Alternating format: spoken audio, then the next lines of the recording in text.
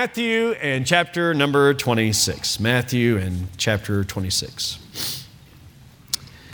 As we stand in honor of God's Word, just one more thing I'll mention. We do have the Family Fall Festival coming up this Saturday. That's another great way to get involved, to help. These flyers are out there in the foyers. You can take those and blitz your neighborhood. And so there's a lot going on for kids. It's a great way. In my mind, it's the kickoff to our fall evangelistic effort. As we got Friend Day coming up and other things, but we have a lot of people that just come on, they see the bouncy houses and all the other stuff, and they come in, and man, it's a great time. Great time. Nearly gets out of control, but we have a great time. All right. Okay, let's go now to Matthew 26. Matthew 26, beginning in verse number 45. So Matthew 26. If you want to mark your Bibles in John 10, I'm gonna refer to this. Now, I've got the verses in my notes, but I would be glad for you to see it firsthand too in John 10. So that'd be up to you if you want to mark that. I'm not going to have us all turn there, but you could certainly see it for yourself. Okay, Matthew 26, verse number 45. Then cometh he to his disciples and saith unto them, Sleep on now, and take your rest. Behold, the hour is at hand. The hour is at hand. And the Son of Man is betrayed into the hands, notice this, the Son of Man, that's Jesus, is betrayed into the hands of who? Sinners. We're going to see that. The Son of Man is betrayed into the hands of sinners. And then he said this, Rise, let us be going. They didn't flee. They went right to this mob that's on the way. Rise, let us be going. Behold, he is at hand that doth betray me. And while he yet spake, lo, Judas, one of the 12, came, and with him a great multitude, with swords and staves, from the chief priests and elders of the people. Now he that betrayed him gave them a sign, saying, Whomsoever I shall kiss, that same is he. Hold him fast. In other words, apprehend him, arrest him, grab him, take him. And forthwith he came to Jesus and said, Hail, Master, and kissed him. And Jesus said unto him, Friend. Did you hear that? Friend, wherefore art thou come? Then came they and laid hands on Jesus and took him. And behold, one of them which were with Jesus stretched out his hand and drew his sword and struck a servant of the high priest and smote off his ear. Then said Jesus unto him, Put up again thy sword into his place. For all they that take the sword shall perish with the sword. Thinkest thou that I cannot now pray to my Father, and he shall presently give me more than 12 legions of angels? But how then shall the scriptures be fulfilled, and that thus it must be? In that same hour said Jesus to the multitudes, Are ye come out as against a thief with swords and staves? For to take me, I sat daily with you teaching in the temple, and ye laid no hold on me. But all this was done, that the scriptures of the prophets might be fulfilled. This was not man in control here. This was God in control. Scripture was being fulfilled before their very eyes. Then all the disciples forsook him and fled. We're going to keep reading here. It says in 57, And they that had laid hold on Jesus led him away to Caiaphas, the high priest, where the scribes and the elders were assembled. But Peter followed afar off unto the high priest's palace and went in and sat with the servants to see the end. Now the chief priests and elders and all the council sought false witness against him. False witness against Jesus, to put him to death, but found none. Yea, though many false witnesses came, yet found they none. None that what? None that would work. They were trying, but they couldn't find any. At last came two false witnesses and said, This fellow said, I am able to destroy the temple of God and to build it in 3 days. And the high priest arose and said unto him, Answerest thou nothing? What is it which these witness against thee? But Jesus held his peace. And the high priest answered and said unto him, I adjure thee. I put you under oath. Adjure. I adjure thee by the living God that thou tellest whether thou be the Christ, the Son of God. Jesus saith unto him, Thou hast said. Nevertheless, I say unto you, hereafter ye shall see the Son of Man, reference to himself, Christ, Son of God, Son of Man. Jesus elaborates. Hereafter ye shall see the Son of Man sitting on the right hand of power and coming in the clouds of heaven. Then the chief priest rent his clothes, saying, He hath spoken blasphemy. Not really. In fact, not at all. He hadn't spoken against God. In fact, he was careful not even to name the name of God. He said at the right hand of the power. That's how the Jews would have done it. They referenced the name so much. So he was careful to do that. What further need have we of witnesses? Behold, now ye have heard his blasphemy. And here's a key question right here, and I want you to think about it. What think ye? What think ye? What's your verdict? I'm asking you right now, what is your verdict on him? What think ye? What think ye? They answered and said, He is guilty of death. Then, notice this. Can you imagine? A Supreme Court hearing, or a court hearing for that matter, taking place, and now they say the individual is guilty, and suddenly, just right there, they begin to spit in his face. This is indecent. These are professionals, officials, and they spit in his face and buffeted him. They hit him with their fists, and others smote him with the palms of their hands, slapped him, saying, Prophesy unto us, thou Christ. Who is he that smote thee? We'll stop our reading there. To be honest, in the course of reading there, I'm thinking, man, I bit off more than what we're going to be able to preach this morning. It's better to cut your sermon short in the office.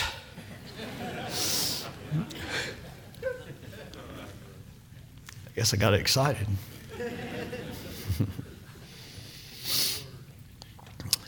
This morning, I'd like for you to consider this: the Holy One in the hands of sinners. The Holy One in the hands of sinners. You may be seated.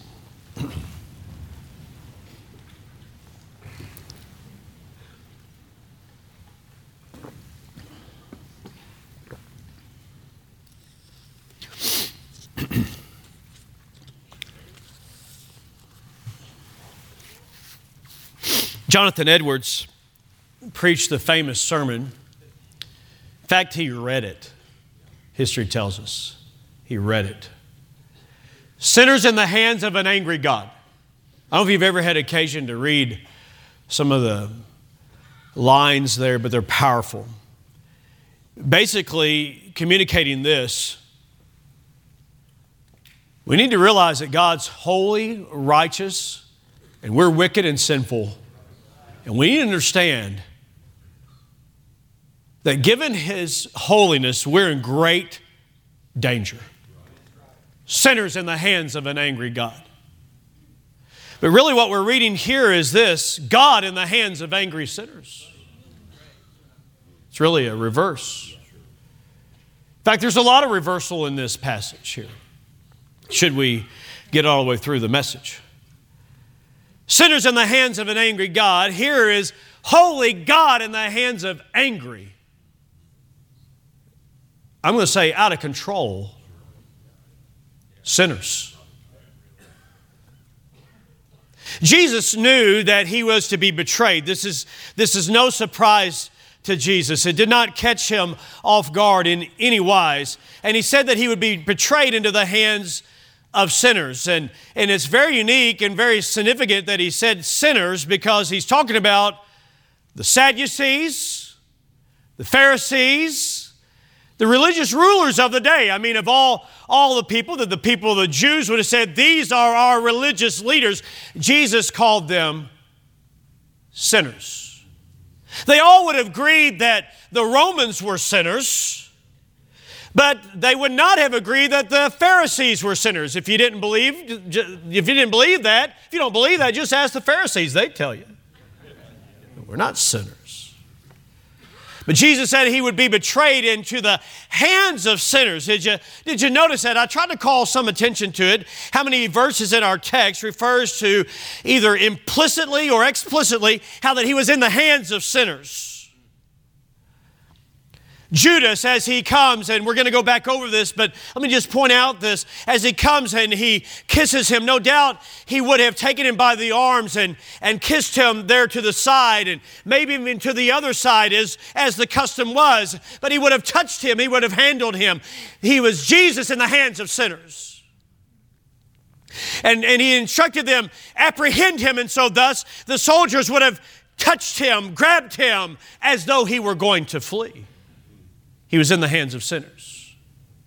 As they took Him away and led Him to Caiaphas' home, we were privileged to be there at what is believed to be the house or the palace of Caiaphas. And you can see the road even still that they would have most likely taken up there to the place where they met before Caiaphas, the high priest. But they would have handled Him. He was holy God in the hands of sinners. And as He stood there and He's on trial and they're accusing Him and trying to find some accusation against Him, and finally they proceed to say He's guilty of death, and then they begin to beat Him with their fists. He's a holy God in the hands of sinners. For you.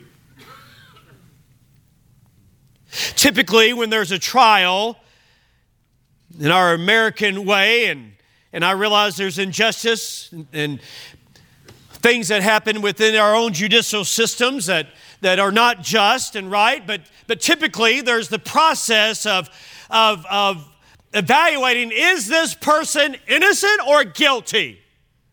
But here, there's not even a pretense. There's not even a due course here. There's not even an effort to see, is this man innocent or guilty? There's an all-out effort to prove him to be guilty.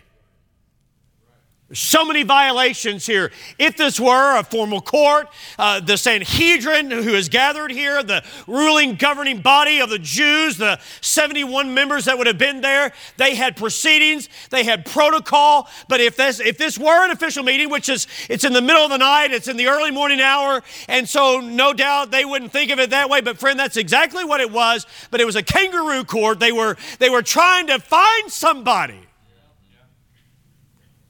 So here we are to assess what took place as he is apprehended, and here we are to assess why he was confirmed to be guilty, charged with guilt. But I want to submit to you here this morning, it's not for anything that he did. It was for who he was. And actually, what Caiaphas accused him of being by question, if that's the charges against him, he was. Guilty as charged. To say the name Jesus and guilty in the same sentence doesn't seem to go together. But if you're accusing him of being the Messiah, and you're accusing him of being the Son of God, there's enough evidence to convict him. I know that's a unique way to think about it, but that's what they're coming down to. And so here he is, he's betrayed into the hands of these sinners. And so it's amazing to me that, all this has been taking place. It's just been calculated. Oh, the only thing that has happened that has accelerated is that Jesus has made known at the Passover meal that he knew that one of them would betray him. In fact, he narrowed it down and identified Judas as the one. The other disciples didn't pick up on it, but Judas knew that Jesus knew. And Judas must now go against their original plan to wait till after the Passover. Now he must accelerate this. Now he must move quickly. And so he goes to the chief priests and the elders, and they dispatch a group from the temple guard that was there. And along with them, John tells us that there was a band of soldiers, a cohort of soldiers, Roman soldiers. This would have been a regiment, a regiment, part of a larger group. A legion was 6,000. A regiment of these soldiers would have been maybe 600. So I'm not saying this morning there were 600 soldiers that came there to arrest him, but there was a band, as it's called, and there was a multitude. There was a multitude that came there. 50, maybe. 100, maybe. Up to 200, I wouldn't be surprised. A multitude is what it says. A multitude to arrest one man. But here was one man ready to give his life for the multitude. They come, they're making their way up out of the holy city and crossing the Kidron Valley, and they're carrying lanterns and torches, and no doubt you could hear them coming, but Jesus didn't have to hear them because he knew. They were coming, and he let his disciples sleep in that garden. He woke them up and said, "Arise, it's time, the hour is at hand." And these soldiers made their way up, and they had swords and they had staves. A stave is a club. Evidently they thought, and Judas thought, that there would be some kind of resistance given.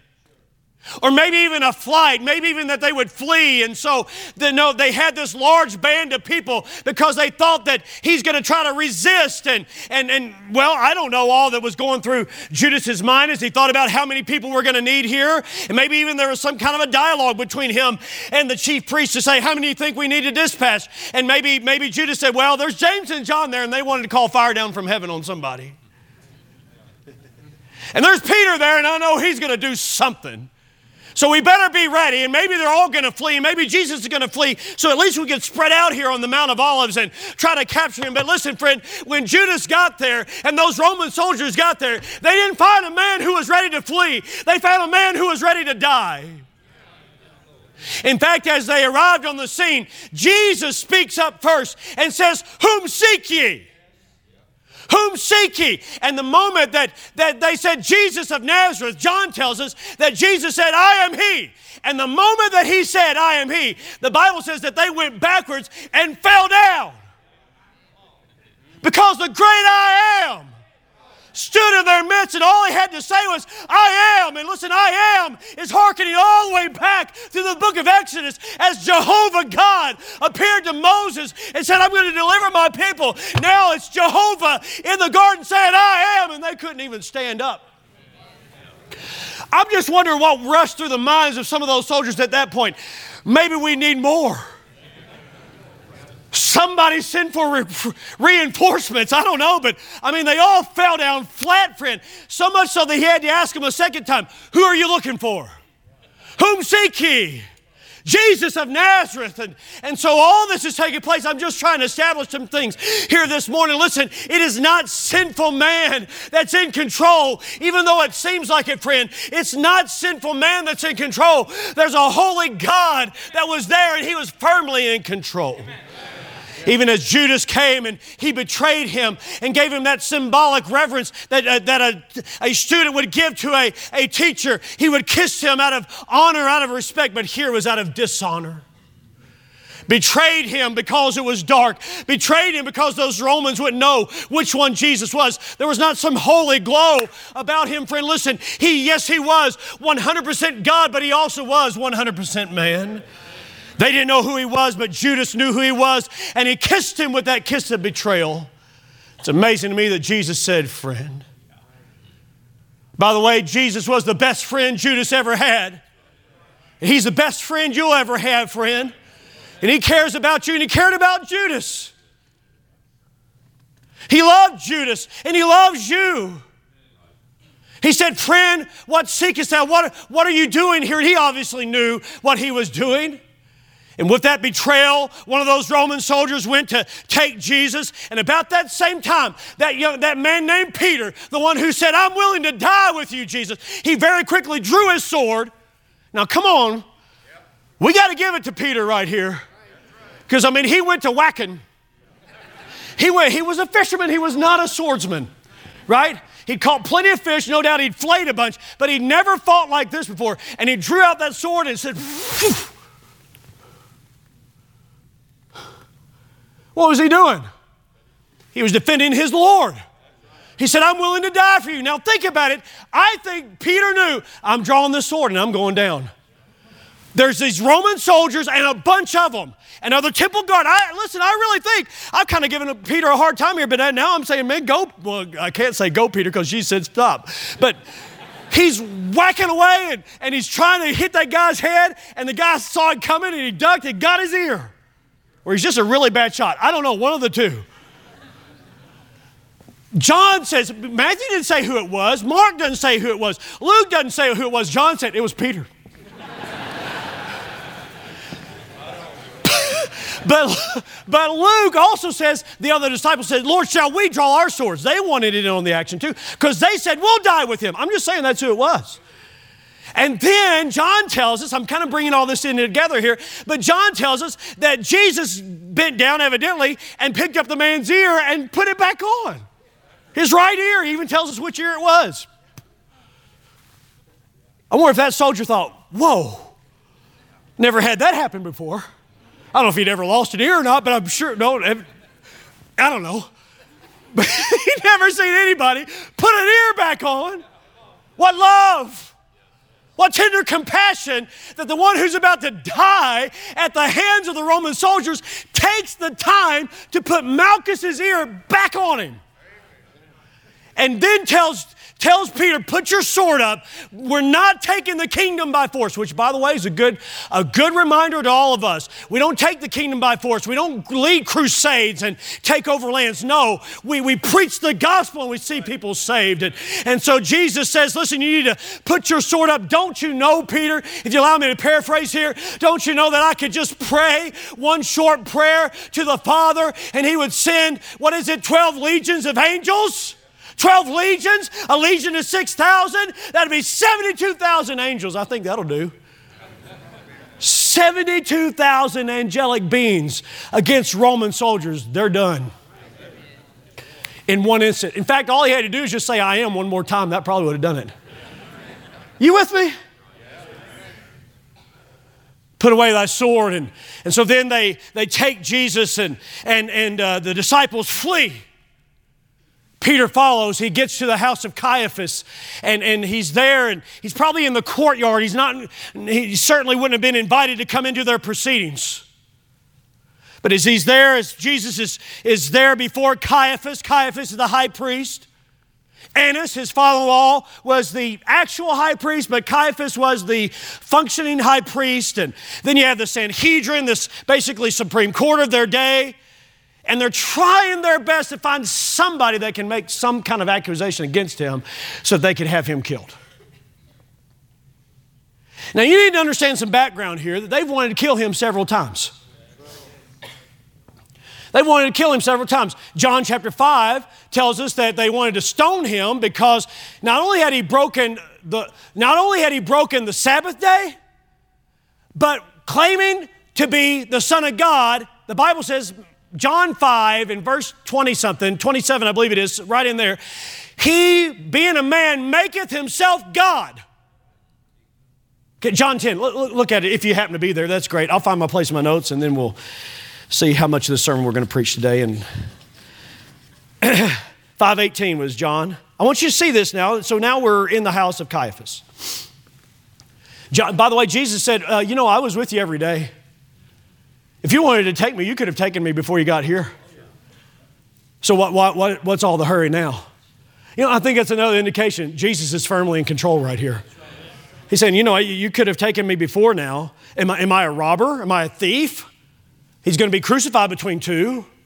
But by the way, they probably just weren't your ordinary burglars. They most likely were insurrectionists that were going against Rome. Barabbas himself, we'll get to Barabbas sometime. Barabbas himself was a revolutionary leader, a rebel. And so Jesus is saying, am I a rebel?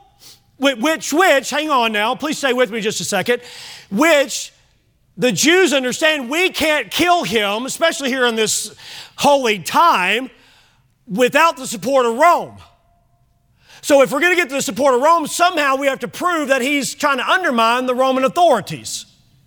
Which would explain why they dispatched Roman soldiers, because probably, I'm just speculating right here if you allow me just a second, probably the chief priests have gone to the Roman officials saying, listen, he's claiming to be the Messiah, and if he's claiming to be the Messiah, that could cause a lot of unrest right now during the Passover time. So Rome is saying, okay, we'll attend to this. Okay, now I want you to see the mindset of the Jews. Okay, you're in John 10, maybe. The Jews, it says in verse 31, he says, I and my Father are one. Verse 30. I and my Father are one.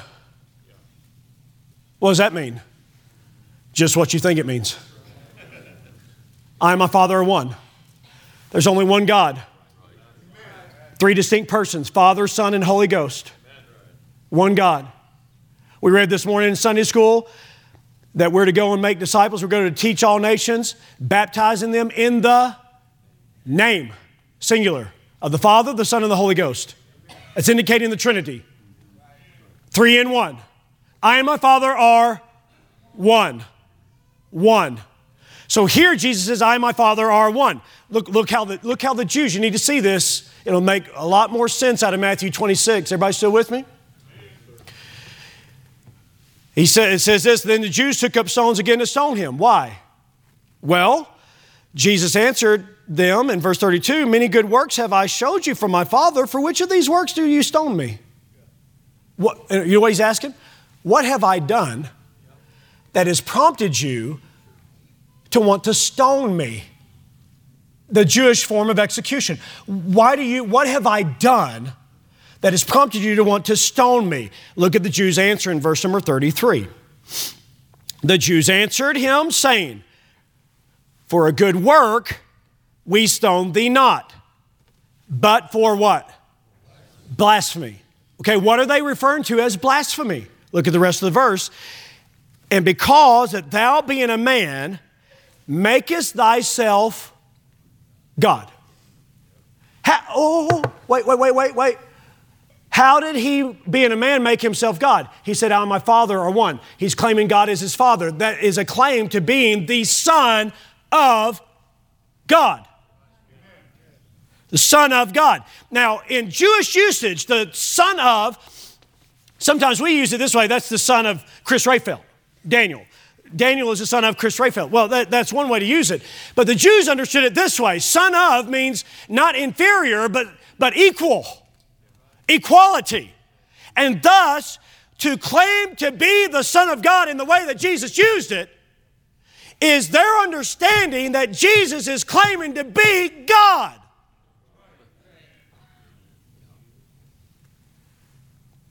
Okay, now go back to Matthew 26. I think it's very important for us to understand that because that's why Caiaphas is going to push right here. That's why he's going to push. Because listen, they were not seeking to put to death a political figure. Now, the Jewish mentality about Messiah is that he's a political leader that's going to come in here and deliver us from Rome. But listen, that wasn't the extent of it. So way back in John 5 and John 10, they've wanted to kill him. This is after miracles that he performed. But now here in Matthew 26, they've tried to get all these false witnesses. They finally get to some two dudes. Okay, that's not the right term.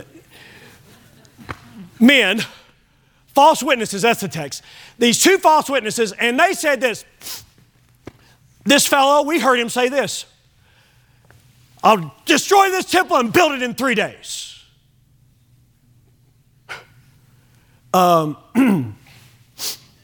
He said that back in John 2. That was 3 years ago. So why are you just dealing with that now?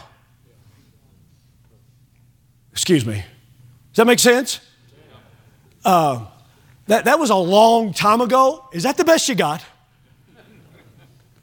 I'll destroy this temple, which to speak against the temple was a huge offense in their time. I'll destroy this temple. Now, here's what they did. They twisted Jesus' words. He was talking about his body, his temple, that destroy this temple, and in 3 days I'll rise again. That's what he's talking about. They took his words and twisted them to say, see, he's leading an insurrection, and he's coming at the temple first. Okay, now watch this. Caiaphas knew that wasn't good enough. He knew it. He knew it. He knew that that would not hold up with the Romans. So he had to go a little bit further. So the Bible says this. He's sitting there in judgment, and he stood up. Now, when's the last time you've seen some judge presiding in court who stood up? You don't see that. You don't see a judge in the hearing. Am I right? Is that out of, come on, you don't see a judge stand up and say something. No, they keep seated. But right here, Caiaphas has lost it. And he knows he's losing his case. And he stands up and he says point blank to Jesus, I adjure thee. I want you to go under oath, saying, tell us, are you the Christ? Why are you being so quiet? You know what they're used to? What we're used to when you watch court TV. I'm not saying that you should, and I don't, but I'm just simply saying you watch Judge Judy, Judge Wapner, Judge whoever, I don't even know who's out there now, but Judge Sullivan, they're all pleading their case, how innocent they are, why they did that. Rah! Am I right? Here's what Jesus said. Nothing. Wasn't even worth addressing.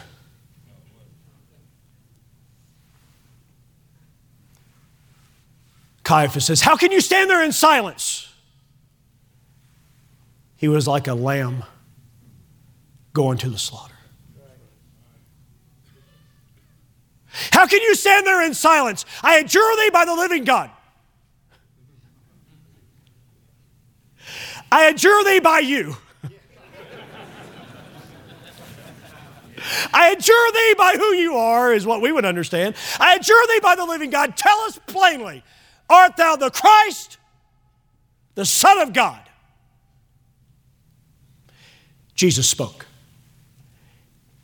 He did not speak because he was under oath. He spoke because he was on mission. And he said, thou sayest it. You put it that way. Okay, now wait a minute. Jesus is very careful right here. He says, thou hast said, but let me clarify. Because what you think about the Messiah is not what the Old Testament thinks about the Messiah. Because the Old Testament talks about the Messiah, and he quotes two verses. Psalm 110 and verse 1. The Lord said unto my Lord, sit thou here at my right hand till I make thine enemies thy footstool. He quoted from Daniel chapter 7, verse 13, and on into 14 would be the idea, but 7:13, the Son of Man coming in power and great glory. You know what Jesus is saying right there? I am the Messiah. He said it very plainly. I am the Christ, I am the Messiah, and yes, I am the Son of God, and I'm the Son of Man, and I'm coming again. Here he is, about to be crucified by them. Can I tell you something? There was a role reversal that was actually going on right here. Here they are setting up as his judge, but very soon he will be their judge. Here he was, Caiaphas, the high priest, but Jesus is saying, I'm coming for your job. Because he, Jesus, would be the ultimate and final high priest. Here they were, priests and responsible for the priesthood that's offering up all these lambs at the Passover. But there's a reversal. The Lamb of God was in their midst about to die for their sin, dear friend.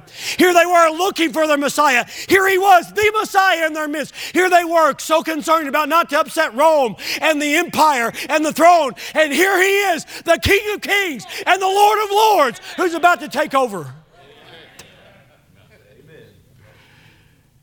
He says, I am the Messiah. And I am the Son of God. And Caiaphas tore his clothes, ripped his robes, and said, what need we any further witnesses? You hear himself, the blasphemy, which we've already said is not blasphemy. And he accuses him of that. And then he asks them, what think ye? Speak. What is your verdict? And every one of them, as far as what Matthew's indicating here, says he's guilty of death. And then they begin to beat him, smack him around and hit him with their fists and spit upon his face. Prophesy thou Christ, mocking him. Holy God, in the hands of sinful man. And they sealed their eternity by passing a wrong verdict on who Jesus was.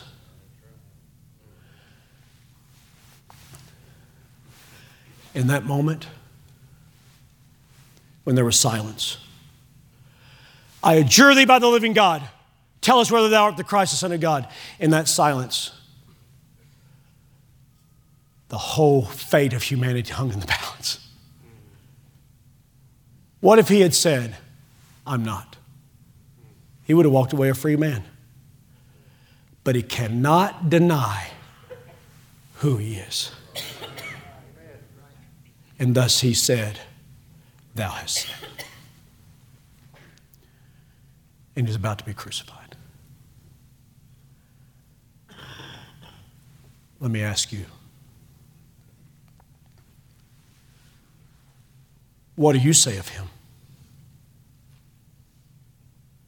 Because really, it's not him who's on trial. It's you.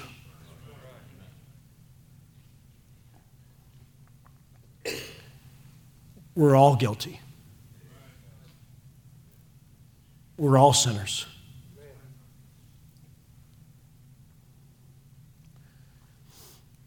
We betray him. We fail him. We disregard, sometimes twist his words to our own advantage. We doubt him. Come on now. We doubt him. We have little to do with him. You know why? Because submitting to who he really is violates the rules of your kingdom. It means you're losing control. But I'm glad to tell you today, he came to die for you. He loved those men, even while they were beating him. He loved Peter, even while he was denying him. He loved Judas, though he betrayed him. He loves you, though you've sinned against him.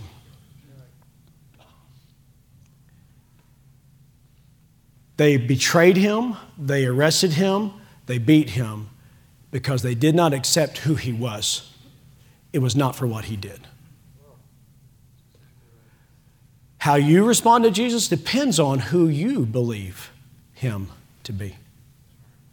Those who do believe he is the Christ, those who do believe he is the Messiah, those who do believe he is the Son of God, those who do believe he is the Son of Man, gladly submit to his authority and sing praise to him and bow before him and worship and glad to sing to him. In fact, they've been known to break out in song. thinking about the empty tomb. They've been known to shout an amen every now and then. They've been known to even raise a hand and say, man, glory to God. They've been known to go out and knock doors. They've been known to try to work with kids. They've been known to take aim as adults. They've been known to drive buses. They've been known to be missionaries. They've been known to go all this world because He is who He said He was. And He is the Messiah, and He is the Son of God. He came to save you, and He'll save you today if you'll trust Him. Let's stand together here this morning.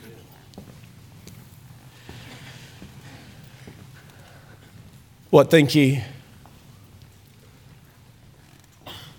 What's your verdict? You're a sinner.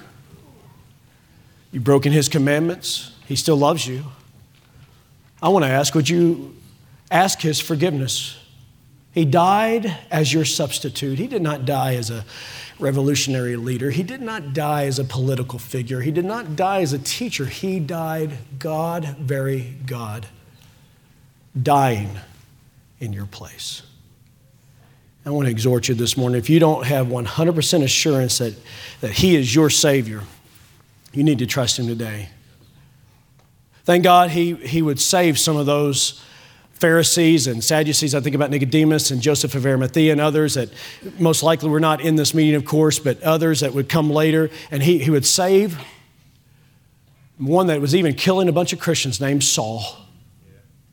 He said, I don't know if God can save me and forgive me. He saved a Pharisee named Saul. He'll do the same for you. But Saul had to acknowledge He is the Messiah. He is the Son of God, and I want Him to be my Savior. Father, this morning, thank You for what You've done through Your Son to save lost sinners. Lord, I thank You that You made very plain and clear who You were. There's still debate, there's still question. The Jews in particular still reject You as their Messiah. They believe You to be just like any other who had come before. But Lord, we know from Your word that You're like none other. God, I pray that You'd help those that may be in the midst of making a decision about their eternity and where they're going to spend eternity. I pray, dear God, that You'd help them to come to the right conclusion based on Your very words, Your own words, that You are indeed the Messiah and You are indeed the Son of God. I pray that You'd help them to trust You. And for those that already have, Lord, I pray that You'd help us to live each day in honor to You, under Your authority, fulfilling Your will for our lives, dear God. I pray in Jesus' name. Amen.